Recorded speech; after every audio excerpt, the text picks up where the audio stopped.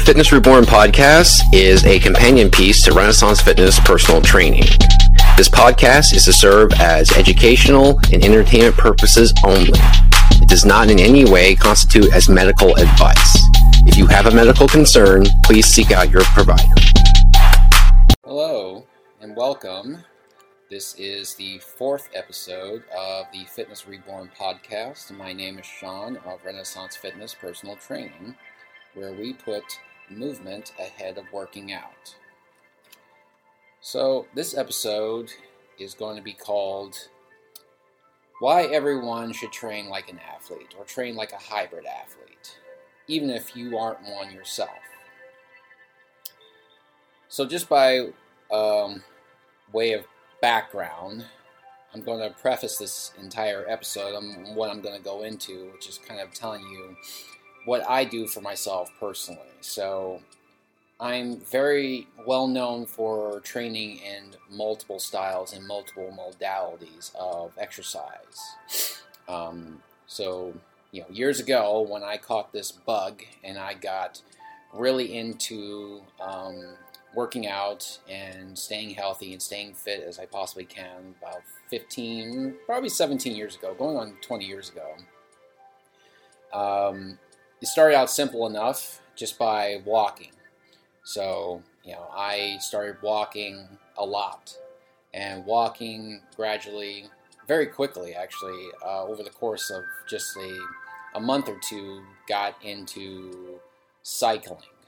So I got a bicycle, or I had a bicycle, maybe two bicycles, stored in my mother's basement, and I started putting them together and started getting them all cleaned up, and I got really into one summer of really heavily cycling a lot.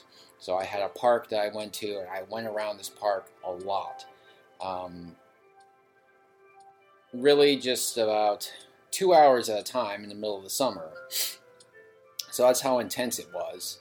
I didn't really get into cycling as in going across town or going across counties, that sort of thing. Really, my focus was just the actual act of cycling itself, because I started seeing the benefits that I got from it in terms of losing weight and all that stuff, and it really excited me, so I got more and more into it. But anyway, cycling became jogging, and jogging became all kinds of things. It became martial arts, it became lifting weights, it became power lifting, it became Olympic lifting, it became calisthenics, it became everything and anything you can imagine. Hypertrophy, which is bodybuilding, all that stuff. So what I really like to do for myself, and what I emphasize for the people that I train with, is that what you really want is athletic muscle. So, the body moves in all kinds of different ways, and moves in through different dimensions, through different planes and different directions, and you really want to be able to have a body that will service you in all kinds of different ways of movement. So that's what I do for myself, and that's what I try to train the people that I work with. So I am more or less, and I guess I always have been without even really realizing it until just recently, that I am a hybrid athlete, or what has become known as a hybrid athlete. A hybrid athlete is somebody who, someone who wants to be really strong and lift a lot of weights, and can still run a marathon, basically. So you have a power lifter who can run a marathon, and a marathoner who can do powerlifting. That's what's come to be known as a hybrid athlete, someone who can do just about anything. To me, that makes the most sense, because human beings are built to move, and we have to do all kinds of things in order to best maximize our movement. So it doesn't make any sense to just train yourself in one style of exercise at the cost of another, making yourself really good at one thing, but making yourself extremely deficient in the other. that's never, at least intuitively, has never made any sense to me. And I just have never, until this point, been able to put it into actual words to express it. So hybrid athlete is almost like, a very natural fitting concept for me to get into, because that's kind of what I've always done from the very beginning. So with that in mind, the jumping off point onto this podcast is, again, why everyone should train like a hybrid athlete, even if you are not an actual competitive athlete. Now, that doesn't mean that, because you're not competitive, it doesn't mean you have to take it to the lengths that a competitor has to do. But you can still reap at least some of the rewards of training in different modalities and different styles, and every one of them will give you some benefit in life. So, the question you should be asking yourself, in any style of exercise that you're doing, in any movement that you're doing, the central question should not be, will this help me, if you're a regular person, of course, will this help me bench press 500 pounds? Will this help me, leg press 1,000 pounds? That's not the key question for you to ask yourself as someone who is just trying to get healthy and get fit and to maybe avoid injuries and a lot of costly illnesses down the road. That's not really what you should ask yourself. The central question is, do I stand to benefit from this at all? And if the answer to any of those questions is yes, then you should do it. That's where I come down on. Do I stand to reap any benefit from doing this that is beneficial to me? Well, that really makes a lot of sense. Do I stand to benefit anything from this that is beneficial to me? Again, the question should be, do I stand to benefit at all from this? And if the answer is yes, in any kind of appreciable way, then you should do it. That's where I come down on. So with that in mind, some of the research that I've done recently on this topic involves, muscular strength training and the benefits, and some of the other things you should consider. So the main article that I got this from, let's see if I can find it here real quick. Comes from this. The main author comes from this gentleman who is part of the Department of Human Movement Sciences at Carroll University in Wisconsin. Waukesha, Wisconsin, something like that. And his article really intrigued me because, again, it really speaks to the kind of philosophy that I have towards exercise myself. So I just want to highlight the article and highlight a few key points here from his article. So right from the outset, the article goes into saying that the effects of one training carry over into another, which I think that is kind of a given if you know anything about exercise at all. So nothing exists in a vacuum. Nothing is isolated completely from another. What you do in one way will carry over and influence something else. So, and it's interesting because he starts out by saying that hypertrophy, muscular hypertrophy, which is bodybuilding, it seems to me like what I got from the article is that he's saying that you should start with bodybuilding, basically, as a way to kind of set the foundations for everything else. So, for cross-sectional areas and work capacity, bodybuilding is a great segue into greater maximum strength. So, and I think, to me, that makes a lot of sense because, when you're doing bodybuilding, the essence of the workouts is relatively low weights with higher rep ranges. Okay, now obviously the central idea behind bodybuilding is to make the muscles larger, but not necessarily stronger. So what you're really seeking to do is that you are maximizing the amount of blood flow that goes into the muscles in a given range. Okay? So by doing so, you are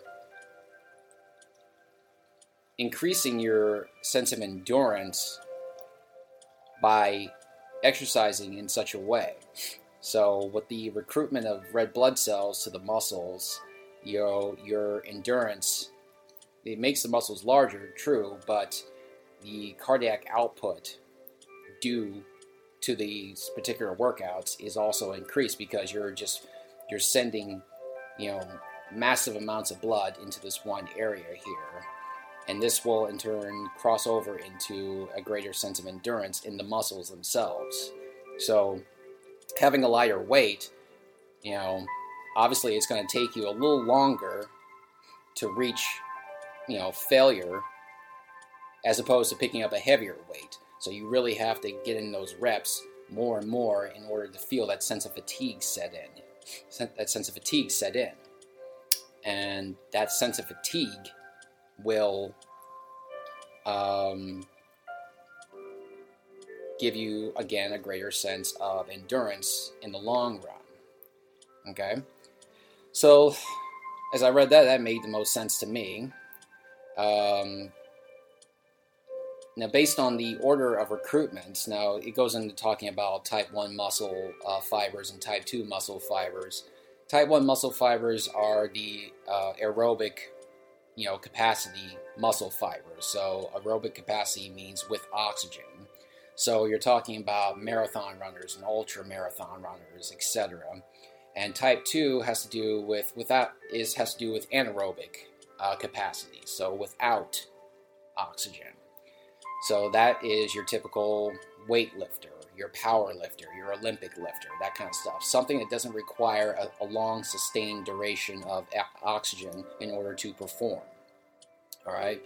So interestingly enough, though, while you need both the, type 1 and type 2 muscle fibers in order to reach, a maximum benefit, it seems that people who predominantly do weightlifting seem to recruit more of both type 1 and type 2 muscle fibers just due to mainly the order in which recruitments happen. So you can't get to type 2 until you get to type 1, that kind of thing. So maybe what I get from that passage is within your interest to really focus mainly on weightlifting as opposed to just cardio. That's what I took from it. I can be completely wrong here. You can have a different interpretation, but that's what I got from that. Okay, now you need cardio, obviously. I'm not against cardio. To me, being against cardio makes absolutely no sense at all. And in my mind, if you want more muscle and stronger muscle, well, you need the cardio too. Think of it like this. Cardio makes for a more efficient cardiac output, which means that the blood flow to your body becomes a lot more plentiful. And like I said before, you need blood flow, proper and greater blood flow, in order to make the muscles larger. And how do the muscles get larger? Well, like I just said, they get more blood to them. The supply of blood, coming from this efficient heart rhythm, gets carried over into the muscles and makes the muscles larger. So I guess at the end of the day, if you want larger muscles and more muscles, you need to get some cardio in. So there you go. Periodization. Now, periodization has to do with the timing of certain workouts. Periodization seems to produce greater max strength. So again, if you want max strength, you have to start with a better foundation, which seems to be, according to this article, hypertrophy. All right. Periodization is the timing of the exercising programming And programming and periodization are completely different from one another. Programming is the nuts and bolts of the given workout set. So it has to do with the sets of workouts you're doing, the reps, etc. So it's all the nitty-gritty details. Going on, single joint work is not necessarily aligned with athletic ability and athletic diversity. I think, again, that's a given. The body does not move in isolation from one another. So if you're really wanting a maximum amount of movement and I'm switching things around, moving things around here, so you might hear paper in the background. If you want to maximize your ability to move,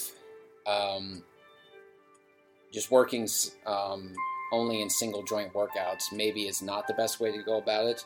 However, working a single joint or a single joint workout, single joint exercise could potentially maximize the strength of that. You can get max strength from it, but not necessarily a lot of flexibility in movement and greater range of movement. See, weightlifting and weightlifting derivatives can provide good or greater external load stimulus, and I guess it can be greater than loads of.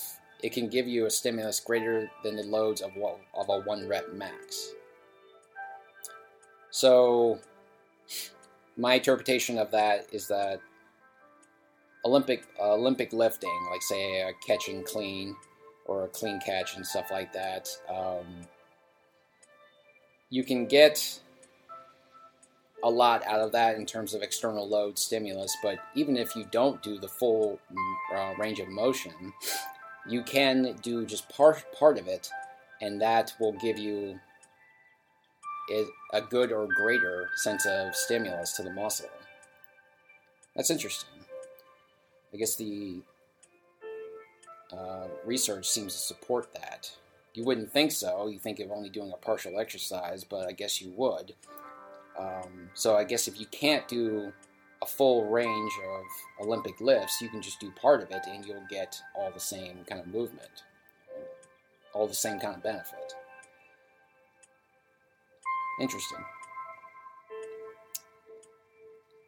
Plyometric, essentially concentric movements, contribute to a max strength.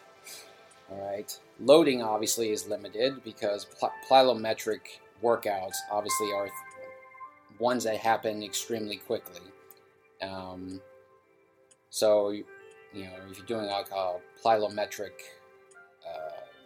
push-up, plyometric push-up is one where you are launching yourself off the ground. You go down to the ground and then you pop back up and then repeat. Obviously, it doesn't lend itself to being very good in terms of, adding loads to it to increase max strength. I guess a lot of this article seems to come back to the idea of maximum strength, attaining or reaching maximum strength. Now that being said, I'm offering this to you, this interpretation of this article and this research in general, as to say that you don't necessarily have to reach maximum strength. Okay? Now, most people I don't think are looking for, your everyday person is not looking for a maximum level of strength. Okay, we're not talking about competitive athletes here. We're talking about people who just want to be able to move and feel better. Alright, so while this, all this research really does speak to just maximizing the capacity of an athlete to reach their full potential, alright, I am really dealing with people being able to reach their full potential wherever they're at, whether you're an athlete or not, okay? So whether you're a young kid who's just starting out exercising, or you are actually an athlete, a college-level athlete, or what have you, or you're an older person, 50 years and above, 60s and 70s, obviously your max potential, being older or younger than a competitive athlete, is not going to be the same as that competitive athlete. That being said, just because it's in a different place does not mean it is unattainable to you. So, the goal is different for everybody. Okay, the goal is different for everybody. The standards are a little different for everybody, depending on where they are at.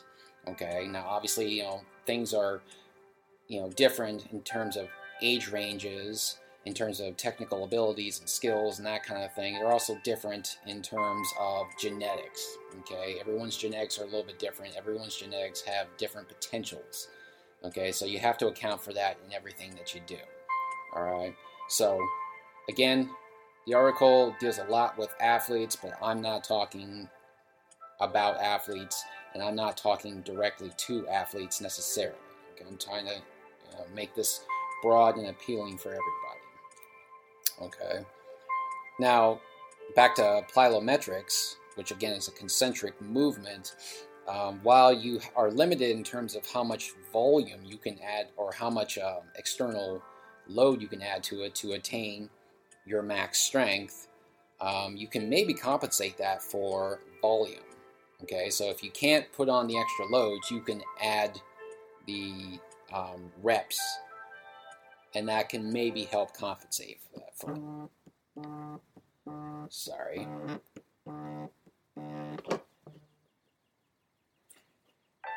My phone kind of interrupted me there a little bit. Okay, so now on the other side of concentric is eccentric. So that's the stretching out of the muscles. And this can be very helpful in terms of like increasing ballistic movements, which, ballistic movements, it's kind of, it's slowly gotten more acceptance, I think, within the fitness industry.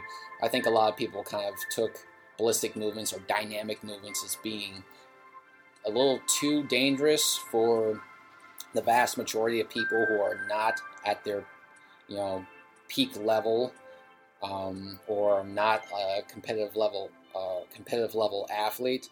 But I think that has kind of been pulled back a little bit in recent years, and the benefits of working in a more ballistic and dynamic exercise has gained more approval as being helpful in other ways rather than at competition level, like suddenly being able to jump out of the way of something if it goes careening towards you, what have you. Okay, so eccentric movements in general are helpful. So that's where you are stretching out the muscles. And the article went on to find that if you're doing like a barbell squat, if you load the bar to go down to the eccentric motion with heavier weights than in the concentric motion. So if you load the bar up and the athlete takes the bar down, stretching out the muscles, obviously, takes the bar down, and if you remove some of those weights and allow the athlete to come back up, the research suggests that does help with attaining maximum strength. All right, so there you go. It's interesting. Variable resistance training. So variable resistance training means going back and forth between using machines, free weights, bands, what have you. I think that's helpful. Myself, I'm more partial to free weights rather than machines or bands. Again, because I think that you stand to gain more from having the free weights and really being able to be aware of your body as it moves with these free weights, that are not being restrained or being controlled by an outside source. Okay, like a machine or a cable or anything like that. Bands, I think, are fine for the most part, but I think they don't offer quite as much resistance as the free weights do.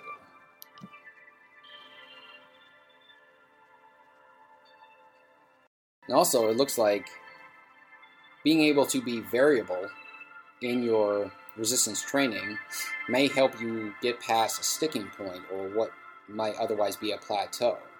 So, if you're lifting particularly heavy and you've reached a certain plateau and you can't really budge past it, maybe scaling it down a little bit and actually reducing the weight for a time and working with that, and then allowing your muscle, I guess, the needed time it takes to actually regain the strength that it would require to break past that plateau. That's what you really need to do. So if you get, kind of pulled down in that sticking point and you can't budge past it for a while, maybe try doing that.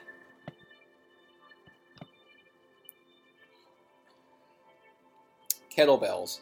Kettlebells are, again, in the same way, in the same category as ballistic movements. So you're talking about a weighted ball with a handle attached to it. Again, it's in the same category as the free weight, and you can use it in multiple purposes. It's great for core strength. It's great for grip strength, especially. The only problem with that is that the larger the weight, the bigger the handle gets. So, if you're talking about someone who's maybe a little bit smaller and doesn't have very large hands, even if they can theoretically get the weight off the ground and use it, just getting their hand around that handle and being able to actually grip it properly and not have the thing go flying all over the place, that might be an issue. But that's kind of a weird issue. Okay, so in training to failure, according to the research, has not really shown to give any more maximum benefit than not training to failure. So that's really interesting. So, the fitness industry, it's been pretty dogmatic about the idea of training to failure, especially when it comes to bodybuilding and things like that. A lot of the prevailing wisdom is that if you train to failure, you're pushing, obviously, the muscles to failure, and then they have to be forced into actually growing and improving. I still think there might be something to that. I mean, it seems to, on an intuitive level, it seems to make the most sense, but this research apparently, coming from this article, is saying that when it's weighed together, training to failure, weighed together with not training to failure, with two different groups of athletes, didn't really yield a whole hell of a lot of a difference. So, it's good to know. So those of you who don't like training to failure, and I don't always like training to failure, maybe that's encouraging news. Combination training. Combination training, again, goes along with the idea of the hybrid athleticism.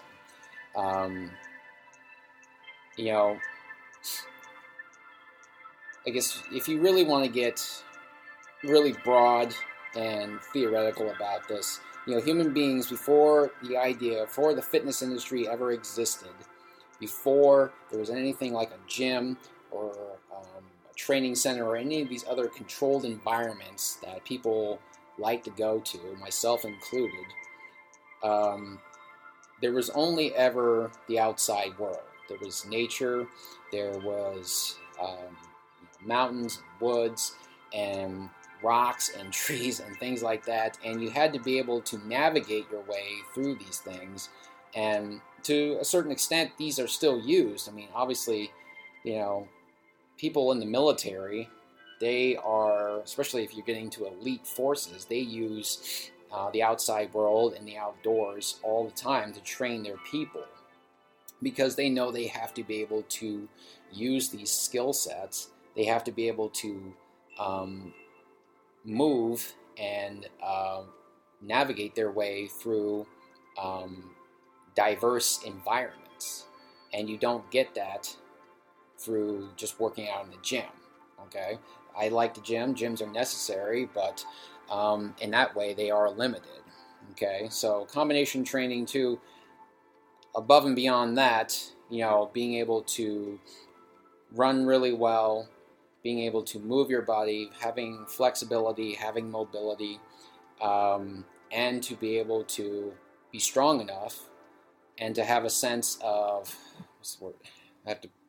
I know this word, but I have to practice it because, I don't use it often enough to really be able to say it just off the top of my head. So, proprioception. Yeah, there we go. Proprioception, which is the idea of being able to be aware of your body as it's moving. All right. Really, this is what all this research really comes down to, and really, I think that is what it emphasizes the most, is that the proprioception element of exercise should be considered above and beyond anything else here. So at the top of the broadcast, I said that Renaissance Fitness, we emphasize movement over working out. So movement over working out means that we emphasize being able to properly move over just doing workouts for their own sake.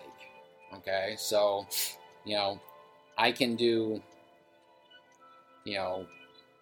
single arm curls all day long and just do nothing but that. Now, will that make my arms big? Yes, it will. Inevitably, it will, because I'm isolating that muscle group. But overall, is that going to do me any favors? Not really. Is that going to help me run any faster? No. Is it going to help me jump any higher? No. Crawl? No. Or even to squat down and pick something up without throwing my back out. Probably not going to help me very much in any of those areas, but I'll have big arms. So,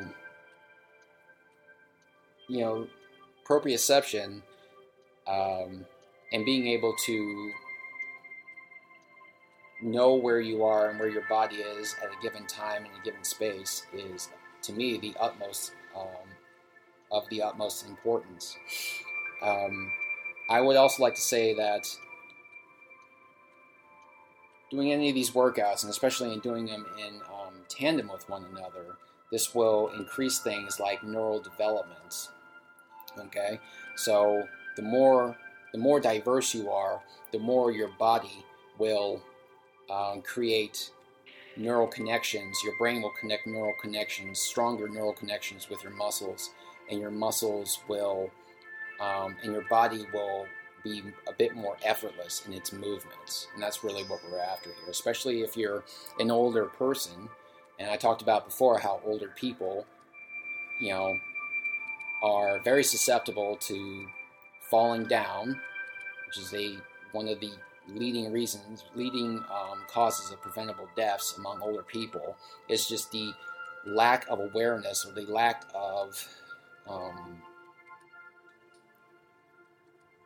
of any real connection to the outside world that comes with growing older, and therefore growing more feeble.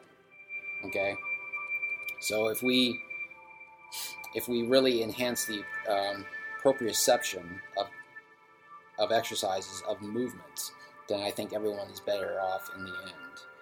Okay, so I want to end this by saying that the research shows that even older, weaker, or less skilled athletes can benefit from